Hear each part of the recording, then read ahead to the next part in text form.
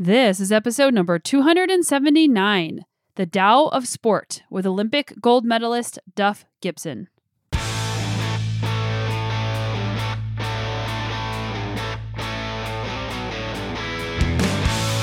Welcome to the Sonia Looney Show.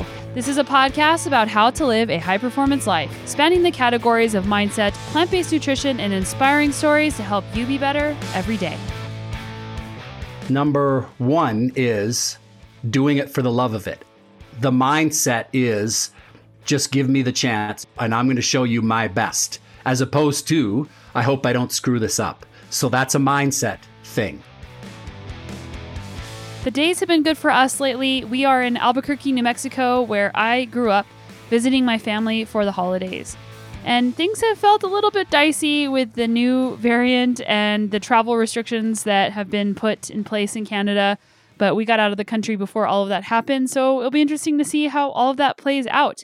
But nonetheless, we are enjoying the sunshine in Squamish, where we live in British Columbia. There is not any or a lot of sunshine or warmth in the winter, so we're really enjoying the warmth, and this is one of the nicer weather years that we've had here. And it's just nice to have alone time with Matt so that we can go do adventures together, whereas normally we're trading off. And my parents are the best grandparents ever, and Bradley is just having the best time.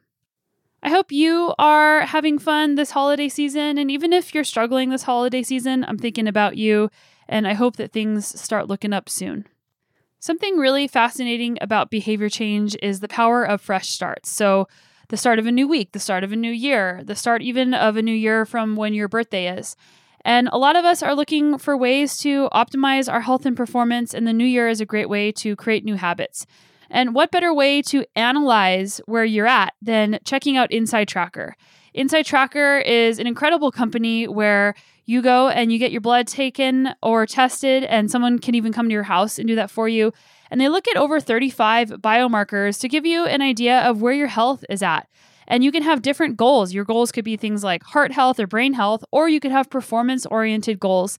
And the reference ranges on these biomarkers are adjusted so that you can use lifestyle and diet to improve them. And what better way to take control of your health than using Inside Tracker and getting research-backed recommendations on how to improve in all of these areas. I've been trusting and using Inside Tracker since 2017. So if you want to check them out, go to insidetracker.com/Sonia to get 25% off all tests and start the new year off looking for some ways to improve your health and performance. And then, hey, maybe you check it again in the summer and see how it's all working for you. Go to insidetracker.com/Sonia to take advantage of 25% off and get yourself the gift that keeps on giving. So let's talk about today's podcast guest, Duff Gibson. Imagine rocketing head and face first down a frozen track at around 80 miles per hour or so, with the rapidly moving ground just inches from your face. It's pretty hard to imagine. Well, that sport is called skeleton, and Duff Gibson won a gold medal in the 2006 Winter Olympics for being the best. And not only that, but he is the oldest gold medalist in history in the Winter Olympic Games, winning gold at age 39 after decades of finding his niche in sport. Duff didn't start in skeleton and spent a lot of time finding high degrees of success in other winter sports. But it wasn't enough to help him realize his Olympic dream that he had since childhood. Duff knew when to walk away and try new sports and to help him achieve his ultimate goal, winning Olympic gold. As an athlete, Duff was a provincial champion speed skater, a national champion and national team member in bobsleigh, and then a world and Olympic gold medalist in the sport of skeleton. As a coach, he led 6 different athletes to podium finishes at a world level, and competing against, working with, and learning from numerous world-leading athletes and coaches has provided Duff a breadth of depth and knowledge of experience that few others have had. Duff is very passionate about the mental side of sport. That's why we got along so well. And he wrote the book, The Tao of Sport, chronicling his story along with many other high-achieving athletes and Olympians, with the mental side of sport interweaved into the narrative. He regularly works with younger multi-sport athletes and is now based in Calgary. If you like things like mindset, motivation, productivity, psychology, make sure you're signed up to my free weekly newsletter that comes out every single Monday. You can get that at sonialooney.com/newsletter, where I send you the podcast episode of the week, a question of the week to ponder, and a research article that I write every single week covering a bunch of different topics to help you be better every day, just like what this podcast is about. So go to sonyalooney.com/newsletter and join us over there if you enjoy email. Now, let's talk about a few things that you're going to learn in today's episode. We talked about how Duff knew when to switch sports because knowing when to stop is quite a challenging thing, especially if you're already realizing a high level of success. We talked about using positivity in sports.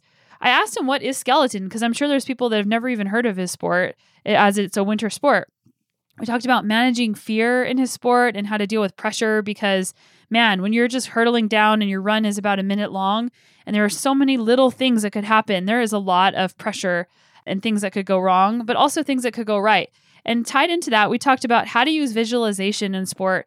Visualization in sport is something that we talk a lot about in the Moxie and Grit Mindset Academy, which is my online course about mental skills training for athletes. But visualization is also something that we can use just in our daily lives and what goals we're chasing. But specifically, we talked about how he uses it in his sport and how skeleton has a lot of visualization elements involved in it. We also talked about how to be confident if you don't know the path, because a lot of us have an idea of where we want to go, but really the path unfolds as we start moving, and you don't always know what that's going to look like. And I can definitely attest to that in my life. And seeing that over and over, that if I just keep going, the path will reveal itself, gives me confidence. And it helps me be a little bit more comfortable with uncertainty. And that doesn't mean that I enjoy the discomfort of uncertainty, but it helps me feel like things are going to work out and that I'm in control a little bit more than it feels.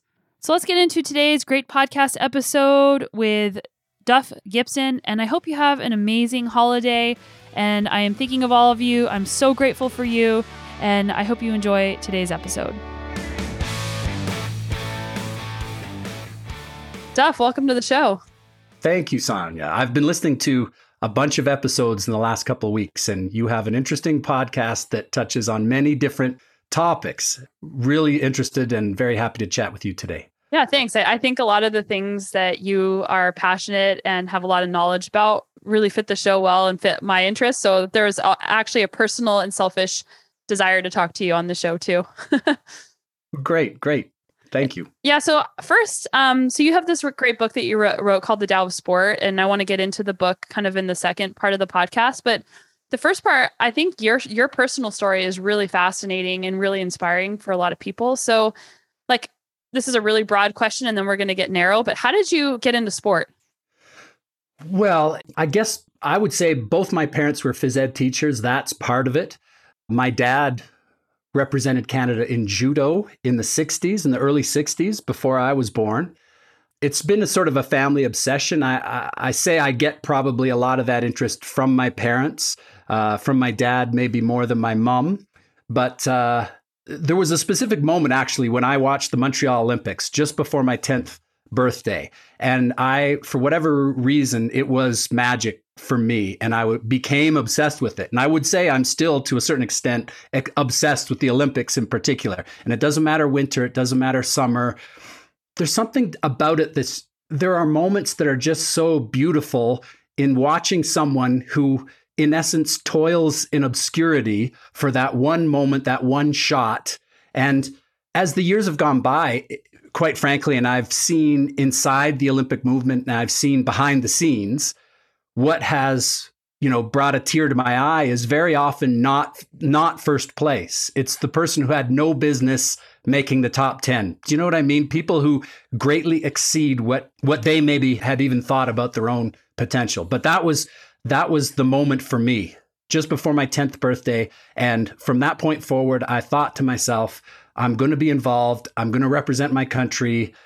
And just to get there was the dream for 90% of it until I did that. And then the dream was, I had an awakening that wasn't enough. It was not what I thought it was going to be. I need to push that much harder to get a medal and actually contribute to the medal count. I suppose that's everybody's dream, but I didn't realize how much of a part of that dream it was for me until I got there and didn't win a medal or didn't meet my expectations. But that's a part of it too. And that was really the starting point, was just seeing the Olympics on TV and then trying so many different sports to get there. And 5 times, I tell people I had 5 sports, beginning with wrestling in high school, where I thought, this is it. This is the sport that I'm going to train and train and train, and I'm going to go to the Olympics in wrestling. And then at the end of high school, I knew that wasn't going to happen. So I switched to the next, to the next, to the next, and eventually found skeleton. How did you know that it wasn't going to happen for those sports that you tried and then decided to switch?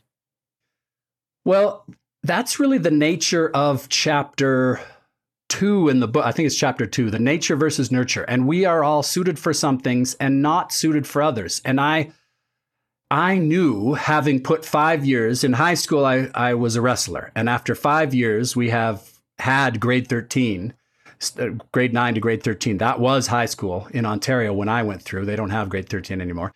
But after 5 years of wrestling, I knew that there was still a level of competitor that was a level above me, who could outclass me. And so I thought, okay, I'll move on to the next one. And each time there was some kind of impediment. There was some kind of a gap. Speed skating was sport number 3, and I was ranked in the top 10 in Canada. And I remember once setting a personal best on the same day that Dan Jansen broke the world record. And then by the end of that day, I was still further away from the world record and further away from representing my country at the Olympics. And after the fact, looking back, I realized that you are suited for some things and you are not suited for other things. And that, in very basic terms, you can be, I don't know if you've read The Sports Gene by, what's his name? David Epstein. You've had him on the podcast, have you not? Yeah. I had him on to talk about range. Yeah. Range, yeah. Crazy. He's one of my favorite authors, but in the Sports Gene, he goes into huge detail as to very specific things like length of tendons and all these, your ankle is a lever, and a lever can be set up to move huge weights or to be very springy and be very quick. And our bodies are full of levers, and we are fast twitch or slow twitch, or we're 210 or we're 125. And you're suited for some things and not suited for others. And I found that I think largely because I had a multi-sport upbringing, I was very sort of jack of all tradesy. I would be reasonably successful in some things, but ultimately not quite to the level. So I moved on to the next and moved on to the next. And it worked out very well because that whole process taught me so much about myself and what was the efficient way of me training me. And ultimately, I put all those lessons to use at the end moment. But I see, to your question, I see people who really, they're never going to get there, and they refuse to give up because there's this, belief you must never give up. And that's fair enough. I respect people who never give up, but are not in the running because of a genetic predisposition.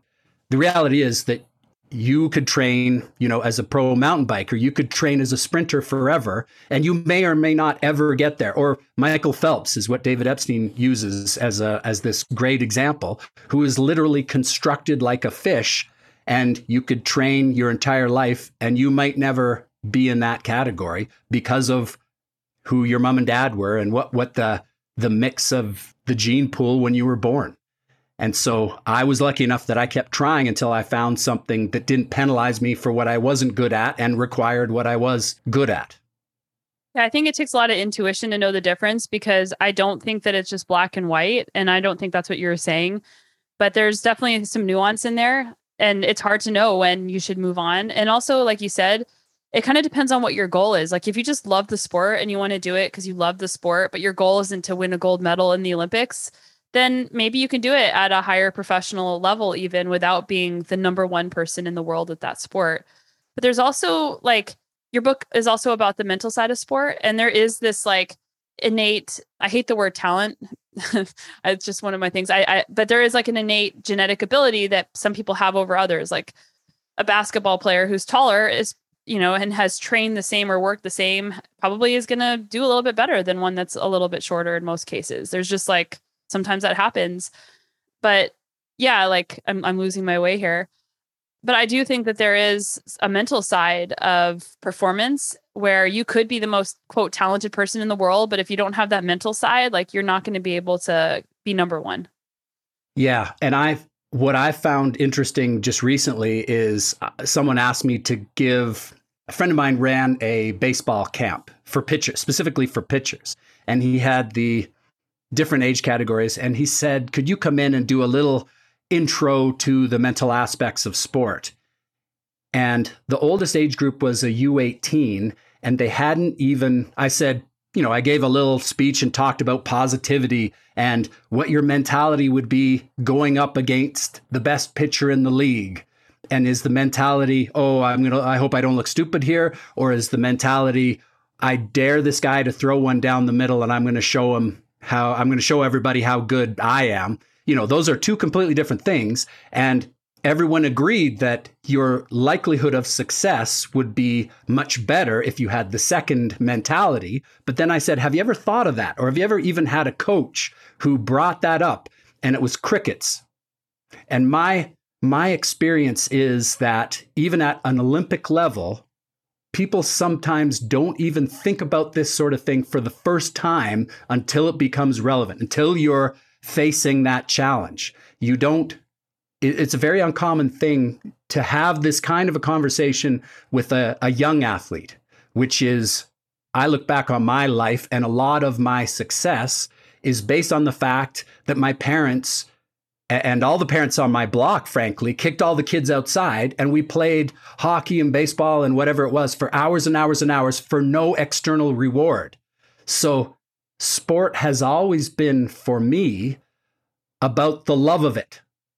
And so it was never confused with what are you going to get from it? We dreamt of playing in the NHL and hoisting the Stanley Cup. Every game we played we imagined it was overtime in Game 7 of the Stanley Cup Finals, but there was never a prize. It was always for the joy of doing it. And that set me up so well. But the mental side, I think, is so, now I'm on my soapbox here. The mental side is so critical. If you're going to fail at the highest level, it's just as likely that it'll be because of whatever. I don't even like to use the word mental toughness because what does that mean? That's such a broad definition. And some people think of it as being something completely different than what I think of it as. But you're very likely to fail or not perform up to your expectations or your potential because of the mental aspects rather than the physical aspects. So it's very important, to your point. Yeah, training optimism and focus in sport is, I think that it's great that this is becoming more of a central part of the conversation, because even when I was coming up through sport, like the mental side just wasn't even on the table. There was never any discussion around it. And I found it because being positive came naturally to me. And then I had to figure out what I was doing, because people would ask me, how are you so positive in these situations that seem really crazy and really hard? And that optimism piece was one that came out for me as well. And how do you help others train optimism? So what advice you give to, when you're in these talks to these kids, maybe they objectively know that they should be focused on these good things and not the bad things, but they can't actually make themselves do it. So how do you do that? Well, my limited experience with that, with kids, is that you have to present them with the concept to begin with, because so many of them, it never even crosses their minds. And so my wife and I, we started Dark Horse Athletic, which is our family business. I'm a firefighter by trade, but we started this program largely because I watched my kids' experience in sport, and which was largely dictated by the attitudes of the parents around them, the parents and coaches around them. And so we started our program knowing that parents are pushing kids because they think they have potential to be great, and you push them, and that takes the fun out of it, which is the reason why a kid would do it in the first place, which makes absolutely no sense. And to a high-level competitor, it's so intuitive. And when you see it done wrong, that's why we started the program. So we began to reinforce these kinds of topics that we're speaking about: positivity, leadership, being supportive of your teammate, helping someone to learn something.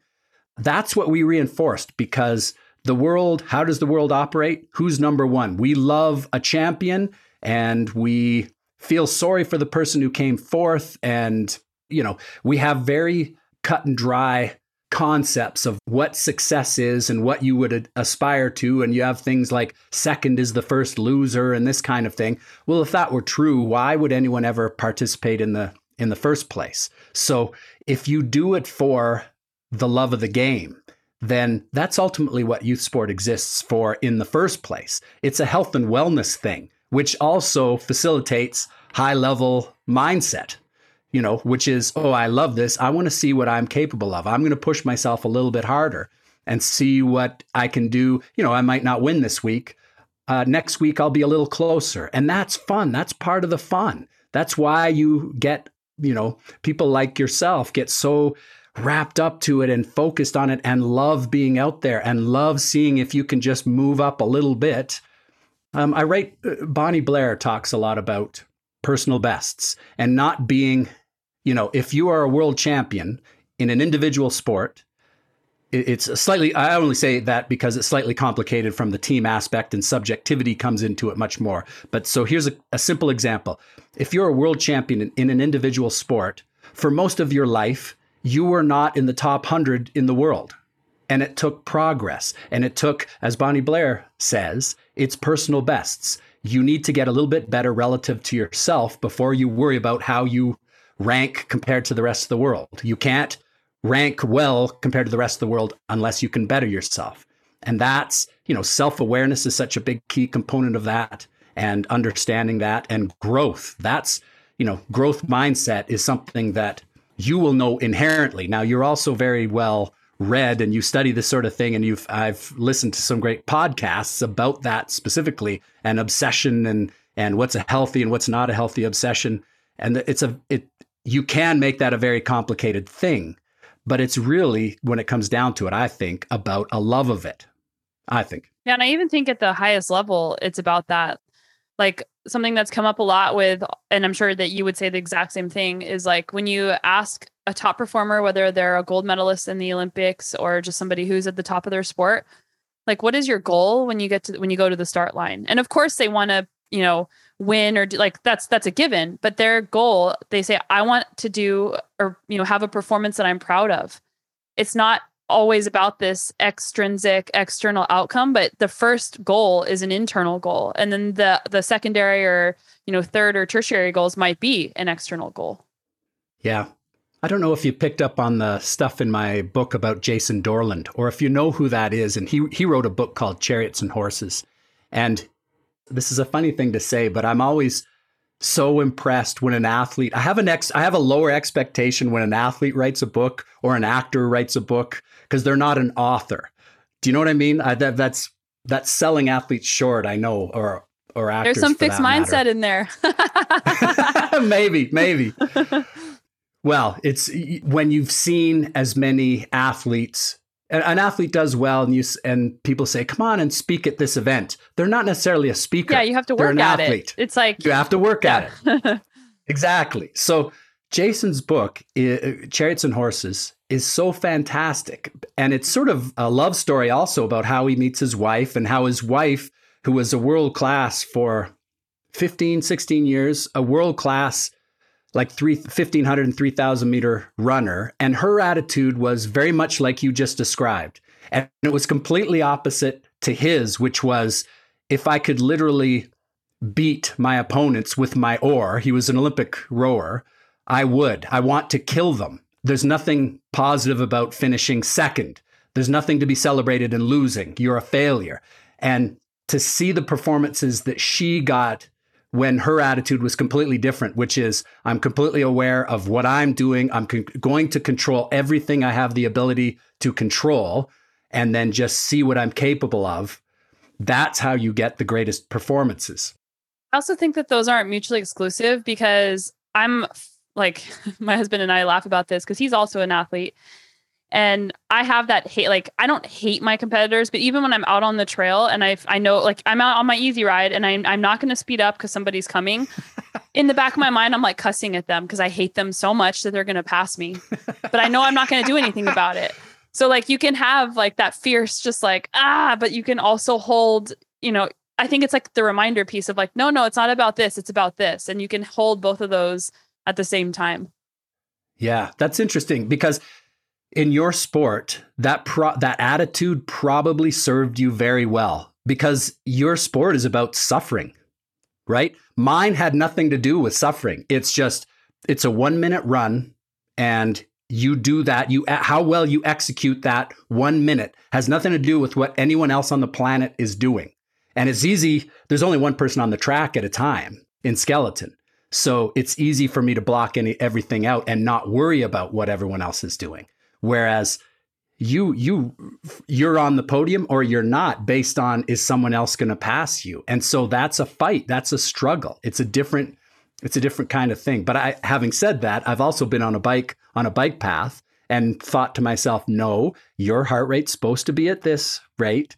You don't need to teach a commuter a lesson. Just stay and do what you're supposed to do. Yeah. Such an interesting sport. But I want to hear more about skeleton because I think a lot of people listening have never come into contact maybe even with that sport. So can you tell us what that is?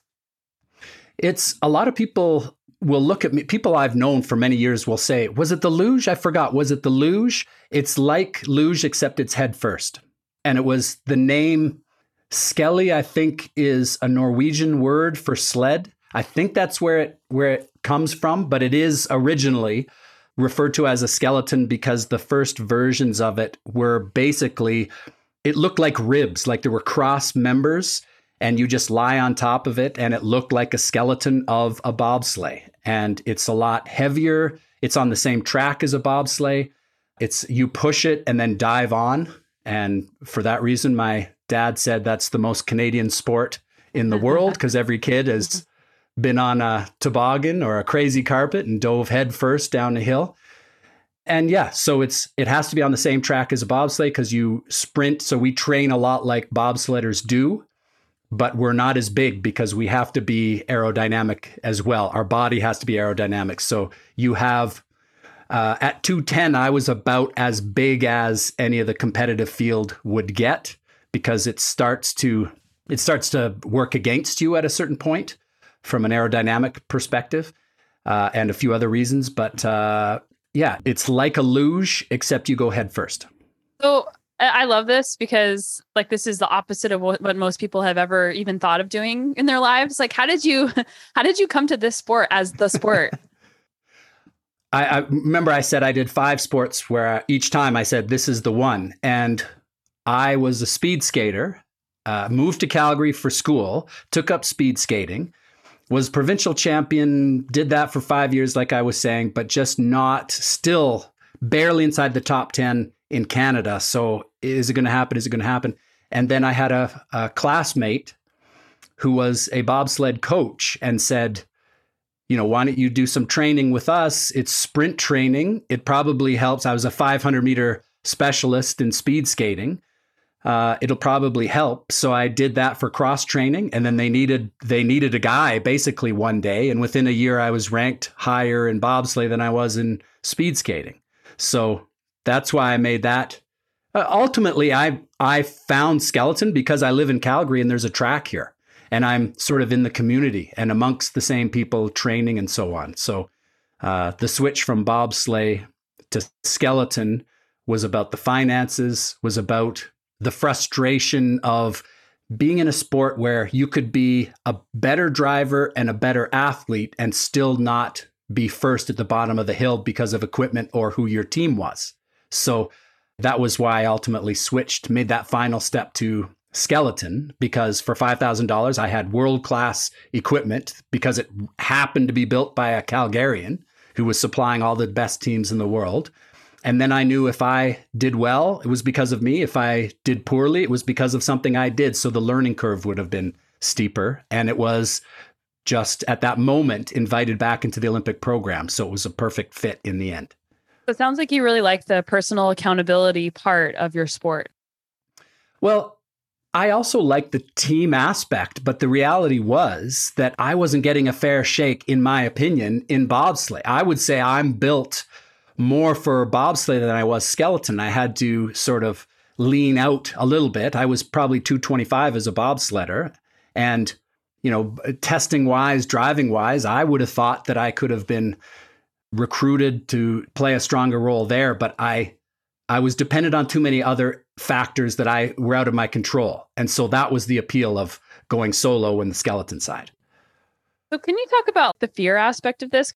So in your sport, most people can't even imagine going headfirst down a track. You just mentioned that you're not afraid in these situations. You mentioned that it's more about like being totally focused instead of being totally afraid.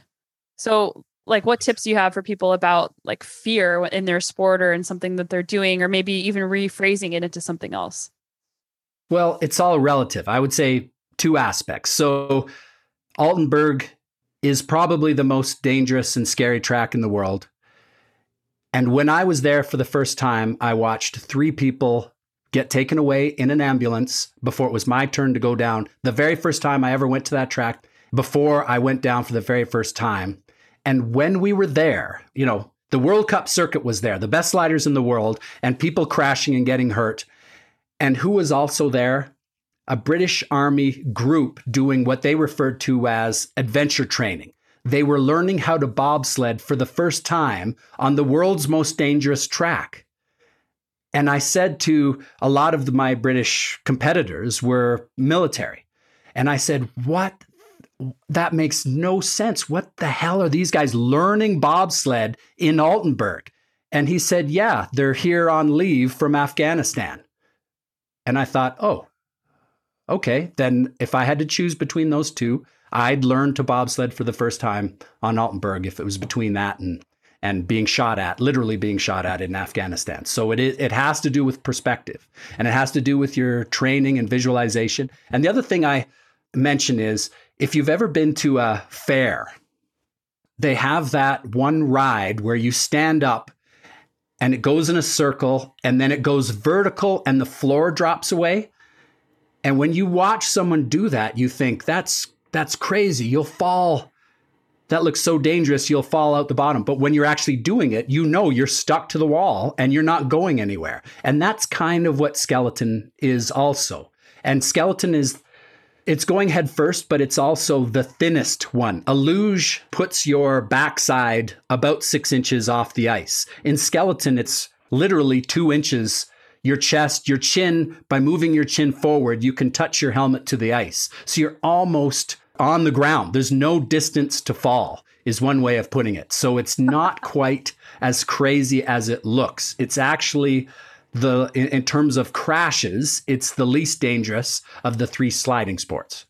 Just the ground's moving really fast underneath your face. Yes. It sounds like, and there's a similarity with mountain biking here, because people ask like, oh, aren't you scared going down that trail or that feature? And it sounds like, fear, you're afraid if you're unprepared or, doing something that's way above your skill level, or you feel afraid if you've lost your focus. Yeah, I can see that. Well, and then it's, again, I listen to you talk and I think, yeah, that's a perfect example of it's all relative, because I'll go down a track, at 135, an inch away from the ice, and I'll look at some of the downhill mountain biking stuff and think, that's nuts. That is absolutely crazy. Or here's another example. Aerials, the aerial event in skiing. I know personally, just through my travels, 3 members of the Canadian aerials team, and the woman had previously broken her neck, and one of the 2 guys had previously broken his back.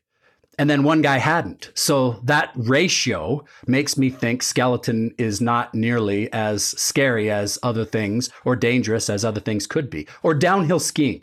I always use downhill skiing as an analogy because it's very similar to skeleton in terms of if you're skidding as opposed to carving, that's a skiing term, you're braking as opposed to changing direction. And that's very much like skeleton. But show me a national team, any nation skier who hasn't had reconstructive knee surgery. I don't know if that exists. Okay. And in skeleton, we're all more or less, touch wood, we're okay. In one piece. More or less in one piece, yeah. Yes.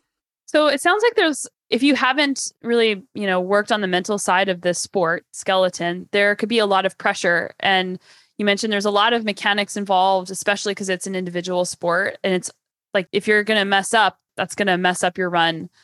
So how did you deal with the pressure of, especially at the Olympics, doing this 1 minute run and having you knowing that everything has to work out perfectly in this moment for you to achieve your goal? Well, a couple of things. Number one is doing it for the love of it. And that's the mindset is just give me the chance, and I'll show you, and I'm going to show you my best, as opposed to, I hope I don't screw this up. So that's a mindset thing. Another aspect is I was 39 years old in Torino. So that was, I remember years ago in university studying what they referred to, how you graph arousal level with performance. Does that ring a bell with you? Yeah. The average person listening to this is thinking, well, that is so technical, I don't know what you're talking about. But if you, in simple terms, it's how jacked up do you need to be to have your best performance? Because if you're not up a little bit, if you're not amped up, if you're not wound up, you don't have your best performance. But there's a point, and for a lot of people, it's at the Olympics, where they're too excited, they're too amped up. And so performance tends to drop off if you're too excited. So that's why it's called the inverted U theory of optimal arousal. The arousal increases, the performance increases, it gets too high, and your performance dropped off. It's an inverted U. So my inverted U at 39, having done a million World Cups and understanding, which is something I was reinforced in my life from a very young age, was it's just sport. Life isn't going to change too much. I had that mindset going in. It, for me, because of my age, because of these various components, my inverted U was skewed far to the right. So it was hard for me at the end of my career to get excited for a World Cup and have a great race at a World Cup because it just didn't hold that thrill anymore. And so when you get to an Olympics, when everyone is maybe too jacked up, I'm right in my good zone. So that's another aspect of it too. And part three, I would say to that, was a trick that I found worked really well for myself, which was knowing the Olympics was coming. And if I had some butterflies, I had more butterflies, oddly enough, in December and January, thinking, I'm 3 months away, I'm 2 months away, I'm a month away from the last big race of my career. I feel a little butterflies. Well, these butterflies are nothing compared to what the Olympics are going to be like. So I need to breathe them in and I need to make myself feel them even more and deal with it. And when I invited them in, I found they disappeared. And so that was one way that I found that to be very effective for myself for dealing with butterflies. I tried to make myself, it's almost like you're going to tell a joke and I'm going to be polite and laugh. And if I don't find it funny, it's going to be a real, you know how it's a real strain to laugh at something just to be polite when it's not funny. I found when I tried to make myself nervous, I couldn't be nervous when I was trying to be nervous. That's kind of a analogy for what I found worked really well for me. So that's a long-winded 3-part answer, but I think that's great. With pressure, it's like you said, focusing on this is a chance for me to give my best. And that's the growth mindset. Then you said having the optimal level of arousal, knowing what that level is for you and knowing that, hey, like at the Olympics at this moment, this is actually exactly what I need.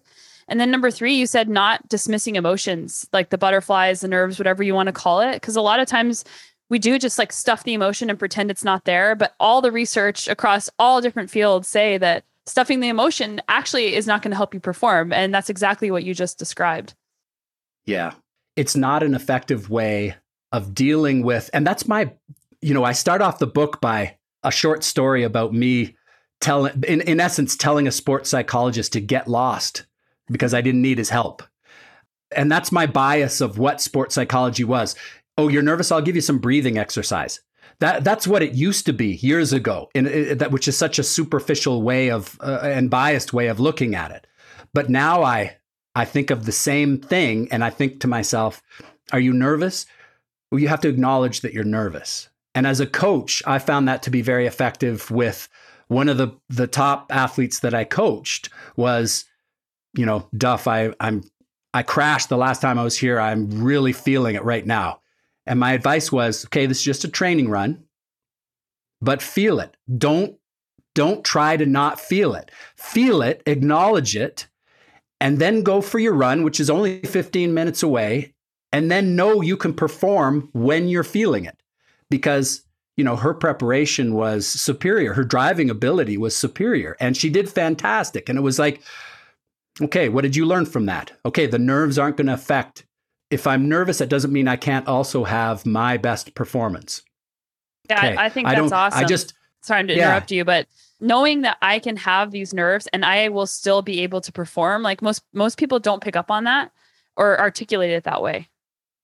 Yeah, aerobic capacity had nothing to do with skeleton. And I wonder if that, the nerves serve a purpose, I would say, in terms of, a physiologist might say immobilizing free fatty acids for your, preparing for an aerobic activity. So you don't necessarily want to pretend that you don't have nerves. You don't want to they serve a purpose. It is a fight or flight kind of a reaction. You want to harness that, not pretend it doesn't exist or make it go away. And the visualization is the other aspect of that, which I would say regulates that. It's you rehearse in your mind again and again and again exactly what you want to happen, which isn't to say, I hear people say perfect practice makes perfect. I hear that all the time. But in skeleton, there are certain spots where, and in Torino, and I can't remember which corner it was, but in Torino, that track specifically, it was very, very likely that you would go a little bit late into one specific corner. And so I visualized what I would do if I went late into that corner. And some might say, oh, well, you're visualizing, you're hoping that something wrong happens. No, what you need to do, why I was successful in the Calgary track, which is not a track that suits my style personally, but the reason I was successful in the Calgary track was because I had done it 2,000 times. And so if I was off a little bit, if I made a little bit of a mistake, I didn't panic because I had done the correction 400 times or whatever it would be. So I think that if you only practice perfectly, it doesn't, sport is very much about reacting to mistakes and correcting them quickly and seamlessly, or at least our sport is, maybe more than other sports. Yeah, I think that that's such an important point, that visualization isn't only visualizing a perfect performance. It's also visualizing, what if this comes up or what if that comes up, and knowing what you're going to do in that situation. My question for you is that a lot of people start thinking about that thing going wrong, and then they start obsessing over the thing going wrong and ruminating and focusing on that. So how do you disassociate with that part? Like, I have a plan, but that doesn't mean that this is going to happen, and not letting that take over your experience. I don't know. I think and I suppose this would be a different answer for everyone and depends what your strengths and weaknesses are. But my gut reaction or my reaction, the answer for me to that question would be that I have practiced visualization so extensively that I've worked that muscle enough that won't happen. I've practiced. I know exactly where I'm likely to be late, where I don't want to be late, or what that is. So I visualize what I'm going to do in that situation. I visualize how I want it to go. I visualize the perfect run. And I also visualizing for us, and this is maybe very specific to skeleton, but visualizing going late into a corner is also helping you to better understand the track, because it's understanding the fact that the track wants to nudge you in that corner. If your timing's off here, this will happen. So it's helping you to better understand it. And I would say that, what we do in terms of visualization is probably huge compared to other sports, because it's almost all we have, in the sense that we have 2 runs at a World Cup race. It's 2 runs on a given day. To prepare for that, we have 3 practice days of 2 runs. So we practice for 6 minutes. We're actually doing it for 6 minutes before the race. So how do you make up for that gap in training time? You visualize, like literally hours of visualization every day in preparation for that. So I'm assuming that's more than almost any other sport would be. Maybe skiing would be the equivalent. Bobsleigh and luge would be the equivalent. But you get very good at doing that. And you supplement that by putting your body in the position that you will be in lying on a sled. And you imagine what the sound will be and what the G-force would be doing to your body at different time. So it becomes a very learned, very practiced skill. And so I kind of know what you're referring to, because I remember, if I think back, I was a rower for many years, and I think back to rowing, and when you're a new rower, it's like, the people behind you aren't setting up the boat, so it's off balance. And I have this feeling stuck in my head where the boat won't sit flat. And I could see that messing with you a little bit, but I never had that issue in skeleton. But I never did the visualization to that extent as I did with skeleton, or anything for that matter, as I did visualizing for skeleton.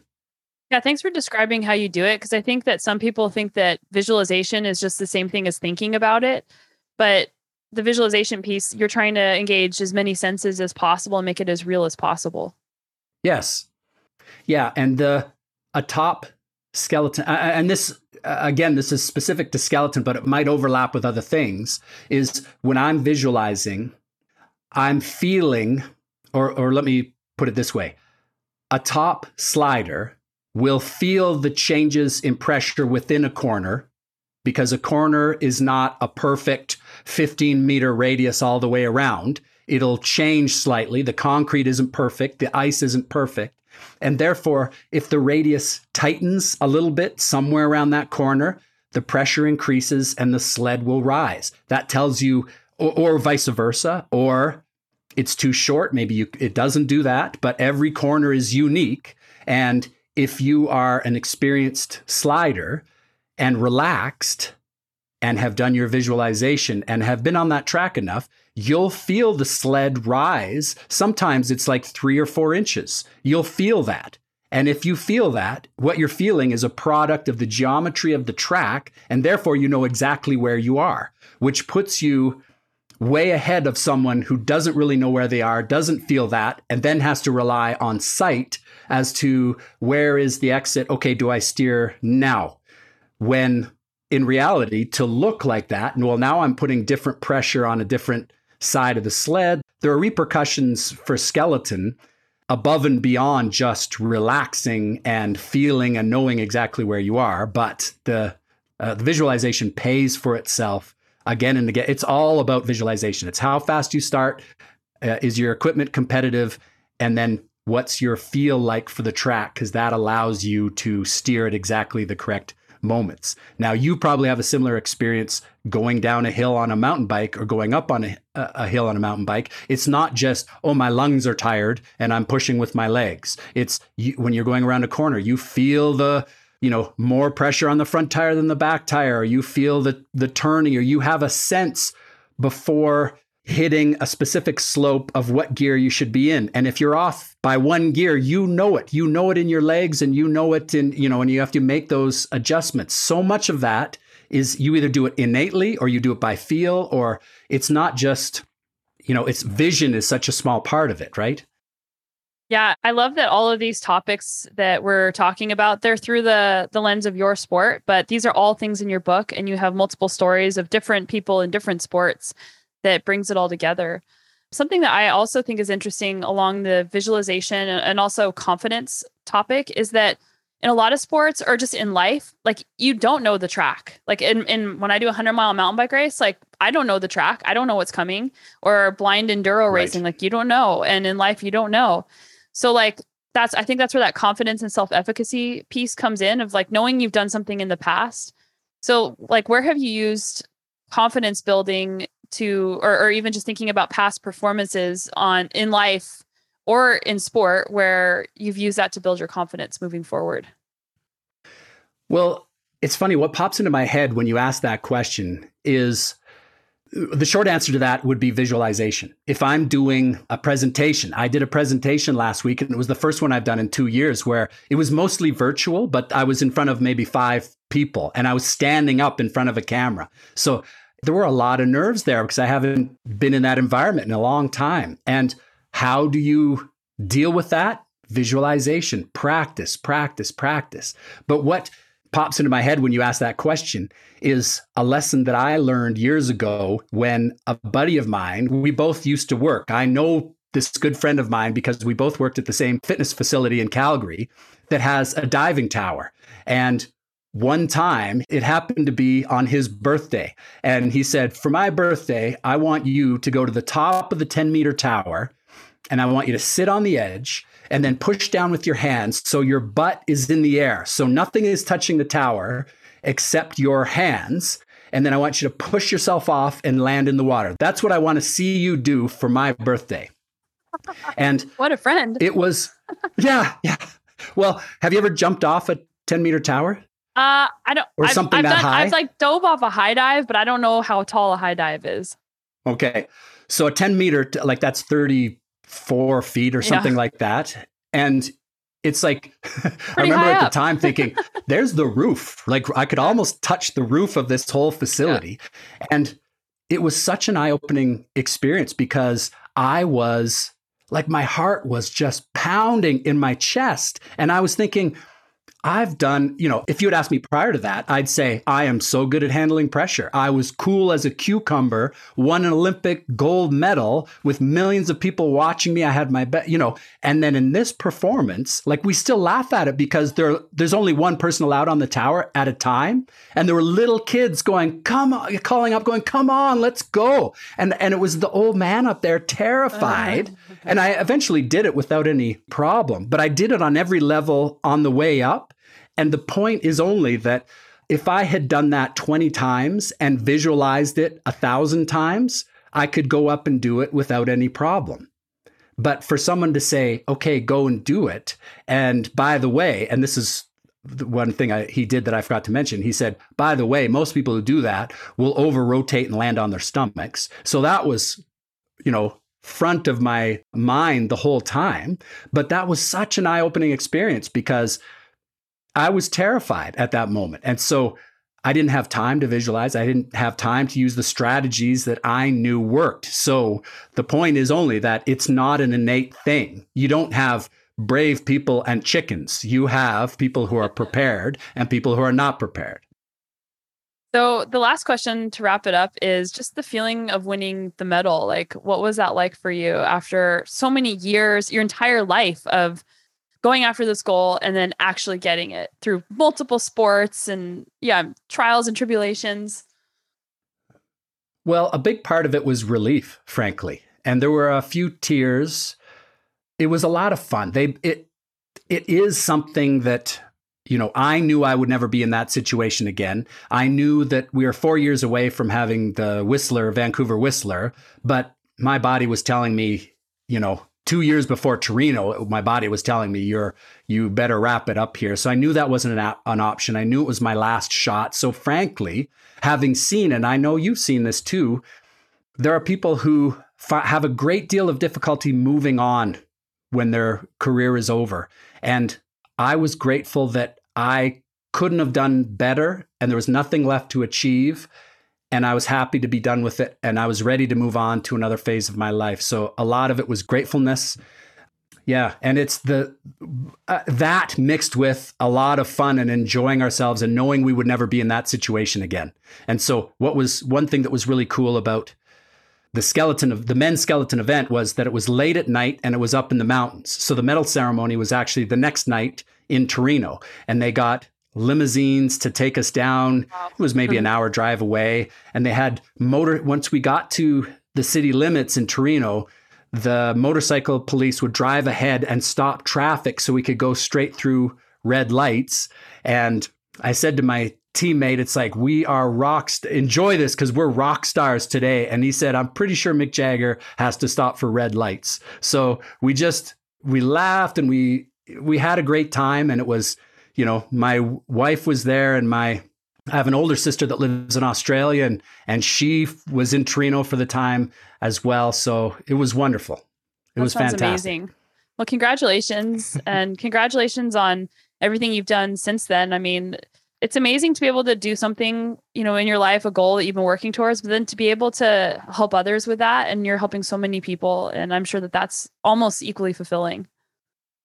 Well, I appreciate that. If the purpose of sport is health and wellness, then we should make sure kids love to do it more than anything else. So I feel really strongly about that. And when you see it not done that way, it really stands out and you really want to do something. So I've had a lot of support from other Olympians and athletes who get that message inherently, because there's no one who gets to a high level of anything who isn't doing something that they love to do. There's no one who gets that level because someone told them to do it or yelled at them to try harder, right? It's you yourself riding by yourself, not part of a training plan, because you love to do it, or taking shots on your garage door and irritating your neighbors or whatever it is. It comes from a love of the game. So when you see it tried to be set up differently from that, you want to say something. So I've had a lot of support in that message. So, but I appreciate that, Sonia. It's been a pleasure to talk to you. And where can people find you and your book and your business?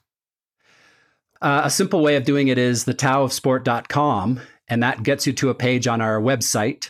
It's darkhorseathletic.ca is the website, but thetaoofsport.com might be easier to remember. It gets you to the same spot. And then you can learn about the book, and there's a link to Amazon, and you can learn about our, there's connections. There's my email. There's, Twitter and Facebook links and that sort of thing. That's the easiest.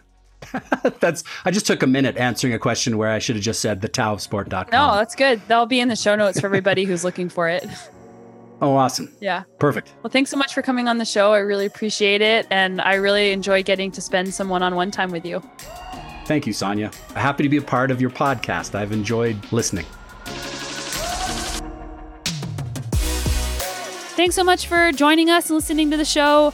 I so appreciate you guys. I know there's a lot of podcasts out there.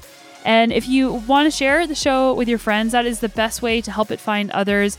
You can tell them about it. You can rate, review, and subscribe. You can share it on social media. You can forward them my email newsletter.